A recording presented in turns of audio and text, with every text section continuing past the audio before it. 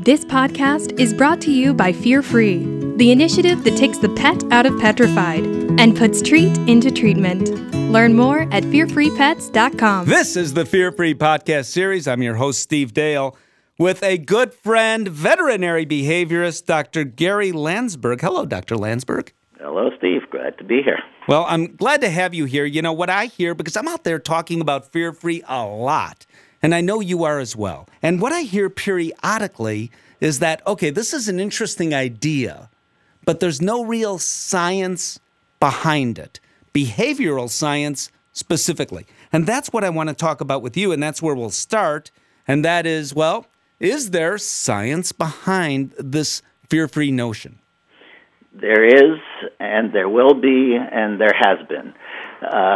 First and foremost is that the research is supported by Fear Free, both in the fact that we collect and have database studies that we base the continuing education, the resources, and the educational material on, that we developed Fear Free on, but we're also supporting research itself to advance the field. So we have a research portfolio. Fear Free is supported by research, encourages research, but I will say first that we want to do what works, and sometimes fear-free methods and fear-free medication on an individual, day-to-day case basis, you can see the effect when an animal's fearful and not fearful the next time. Fearful and now no longer fearful and taking treats and being positive. So I don't want to downplay the fact that if something works on an individual basis, we need to do it, but we also need to support research that shows that on a population basis, on a group basis, what works and what doesn't. Well, I know Fear Free has focused on all sorts of animals, and most specifically dogs and cats. I want to talk about cats a little bit. It seems, though, first off, common sense, if you can't get the cat into the carrier, if the client says, I give up, I'm just not doing this, which happens a lot because the client feels guilty about stuffing that cat who's so upset into the carrier, or sometimes is just unable to do it, unable to get it done because the cat is so determined to get away from the carrier. So veterinarians clearly cannot treat cats they're not seeing. But once that cat comes in the carrier, do we know more than we did, say, a couple of years ago, even about the difference that reducing stress really makes for that cat? Well, actually, if you even go back to the first thing you were saying, that's where a lot of research starts. You can develop programs, methodologies, medications for treatment, but you have to know what the problem is. And you said it, many less pets are coming to the veterinarian. Well, not many, but a lot less pets are coming to the veterinarian because fear, anxiety, stress of the pet, stress of the owners. And it starts in cats with data that shows carrier training and car travel are probably about 50% of cats fearful of that, and it becomes a problem to even bring the pet in. And therefore, studies on positive carrier training have taken place. Studies on medication for travel have taken place. Actually, one study has actually shown that pets that are fearful of travel to the veterinary clinic can actually be fearful of all future travel, whether it's veterinary clinic or not, because of the outcome. So there was a study, and a lot of these are preliminary, first time, but they support what we're saying, that positive carrier training in a study compared to a placebo group led to reduced stress of the car ride and actually a shorter veterinary exam. So it seems obvious that if you use positive conditioning and positive training for carriers and car rides, that it will have a positive benefit. We probably don't need research to say let's make it positive, but we do like and have research that now shows that the stress is less in the car ride and veterinary exam time is less with positive treat-related carrier training. Well, I know, and maybe I get secret word on this stuff, and it may still be preliminary, but comparing fear-free and positive home and clinic exams using feel away if we're talking cats, gentle handling, treats, the owner being present, which I think matters, and there are lots of veterinarians that don't just do that they prefer the owners not be present, actually.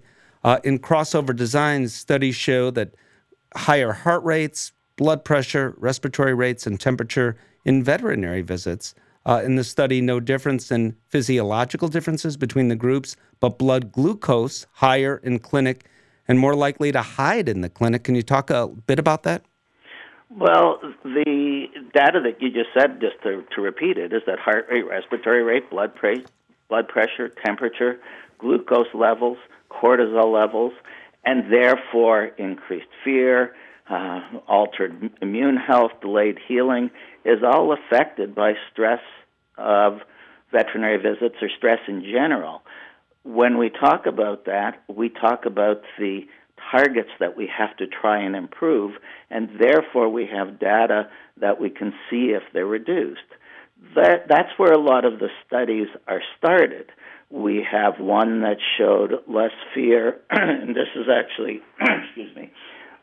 this is actually a study, one of the ones, because I said Fear Free is encouraging and supporting research. One of the studies we supported last year with a grant for student research, and we can talk about that in a moment, was one that the student, under her research project and under her mentor, found that examination room stress is less than examining that cat in a treatment area. Fear was less, heart rate was less. So they had measures they could do, a simple study, but it showed that if you move the cat back into the treatment area for exam, it's more stressful than the examination area.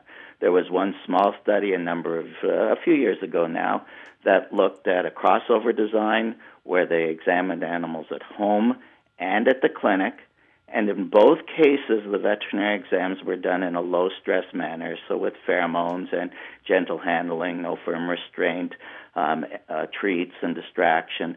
So they were positive visits, and they found that when they did that, in that study, only the glucose was higher at the veterinary clinic. So that basically it looked like doing low-stress handling in the veterinary clinic and at the home, or comparing it to the home.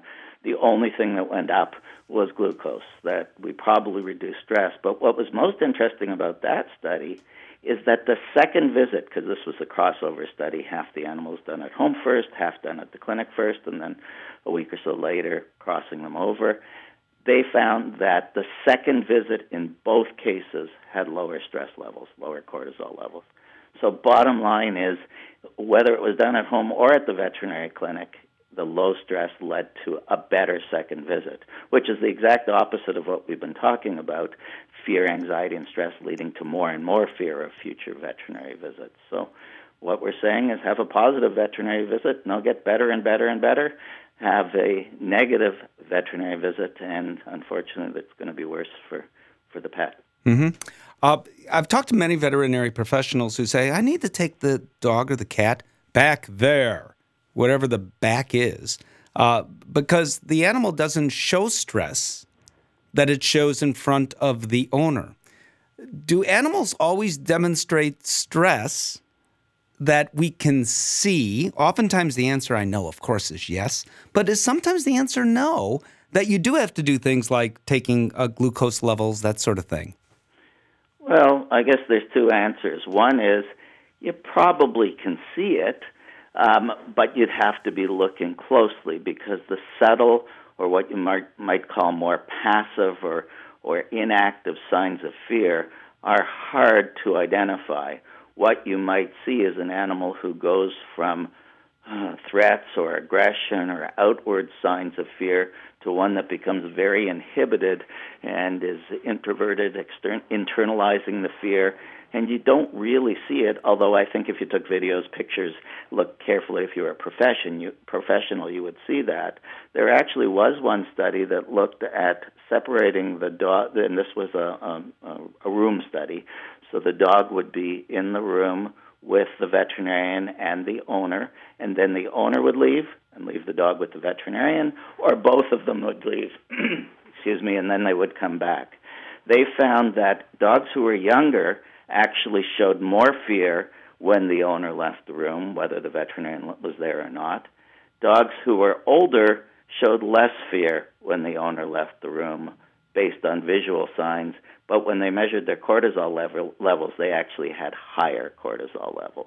In other words, it looked like they were less fearful, but based on cortisol, they were actually even more stressed. So no to simplify, or yes to simplify the answer. Outward signs of fear are something that you have to address immediately, but if it's more inward or subtle, you might not notice it. It doesn't mean it's not fearful. We know as a general rule, to answer sort of a question you had a few moments ago, taking a pet away from an owner is often taking a pet away from their secure base. The owner serves as a secure base for that pet, and separating the pet can be stressful or add to the stress. Now, that's not 100% of cases. There are cases where the owner is going to add to the pet's fear. There are cases where the pet may be somewhat less stressed if they're away from the owner. So we can't generalize 100% of the time, but we can, as an overall, I'll say generalization again, say that the pet would be better off with the owner wherever possible. If you are going to separate it and you're going to give some medication or sedation, that would be a good place to give it with the owners. Wait until the calming effect has onset, takes place, and then take the pet away for its procedures. That's important. I have a friend, a veterinary friend, who, as a result of Fear Free, now for, I'm making up this number, about 90%, the overwhelming majority of cats, they're given trazodone, they're given gabapentin before the exam. And when I say give, in this individual case, I do mean the word give, because he feels it's a good investment, because then the cats are more likely to come in. So the owner doses trazodone, in a lot of cases, in every case, gabapentin, before the visit to get the cat in the carrier, but also to affect the cat's level of fear, anxiety, and stress. Was this veterinarian onto something?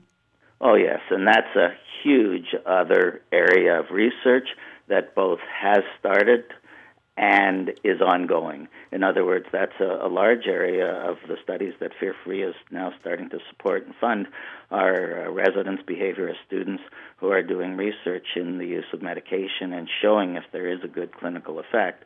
But Fear Free has sort of a phrase, a saying that goes, if you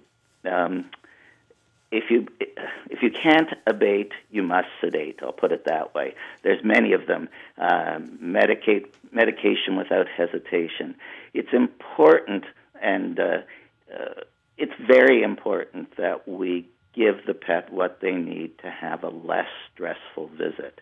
We do have studies now that showed that trazodone in cats and gabapentin in cats had a calming effect both for car rides and veterinary visits. And then also think if you're going to give injectable sedation, which you also have good data to show that it can reduce fear, anxiety, and stress and stop the fear conditioning of further visits, allow you to complete the procedure positively. If you put pain management medication in there as well, do it without pain or discomfort. So that travel to the veterinary clinic itself, can be less stressful and will be less stressful in those pets that need medication or given medication. As we mentioned, gabapentin, trazodone in cats, we have studies to show, early studies. You might use dexmedetomidine, which is an oral mucosal gel in dogs. You might use trazodone in dogs. And there are studies that have happened either on a preliminary basis, a presentation basis, or are ongoing on those types of medications as well, perhaps gabapentin in dogs and clonidine in dogs. Now, I'm not suggesting that any of these are what you should use. I'm telling you that there is data on all of these that might be helpful. By the way, don't forget the nausea. If you're nauseous coming into a veterinary clinic and have car travel anxiety, then that's going to cause enough anxiety and discomfort about future visits. Plus, why would the pet have to go through that? So there are a lot of veterinarians who, quite rightly, are advocating anti-nausea medications before the pet comes in and before they get certain drugs that might add to their nausea. So it's not just about fear and anxiety, it's also about pain management, and it's also about nausea and discomfort management before the visit, as you said. Excellent. And this is not just Gary Landsberg's opinion, to be clear. We're talking about studies that are in the process of being done now, or some studies that have been completed. And I believe there are more to come, Dr. Landsberg? Yes, Fear Free has been supporting research now since the portfolio. My role as head of Fear Free Research started in about a year or so ago. Of course, we've been collecting, as I said, data and research right from the start of Fear Free to support all of the continuing education resources and any of the advice and guidance that we're giving, anything we publish. But the research portfolio has been funding research through either grants or awards for research related to two topics. One is reducing fear, anxiety, stress, or pain related to veterinary visits, and one is related to fear-free home enrichment. So if there are those who are interested in research in the area, go to our website, because we have collated, I would say, hundreds of research articles that have been published already that are in the literature under different topics under our Fear Free Research page. If you want to do research, we have a submission form for those who would like to propose research. And if you want to see the research that we've funded so far, and some completed and some in progress, again, go to our research page, because we have them listed there. And more specifically, we've got some coming up on trazodone before veterinary visits in dogs, gabapentin before veterinary visits in dogs, natural products before veterinary visits in dogs, products in cats. Those are all already funded, and we're just waiting for them to either get started or get finished. And find out more by going to our Fear Free Research page. Perfect. Dr. Landsberg, you ought to get an award for all you've done for veterinary medicine and specifically for Fear Free. Thank you so much.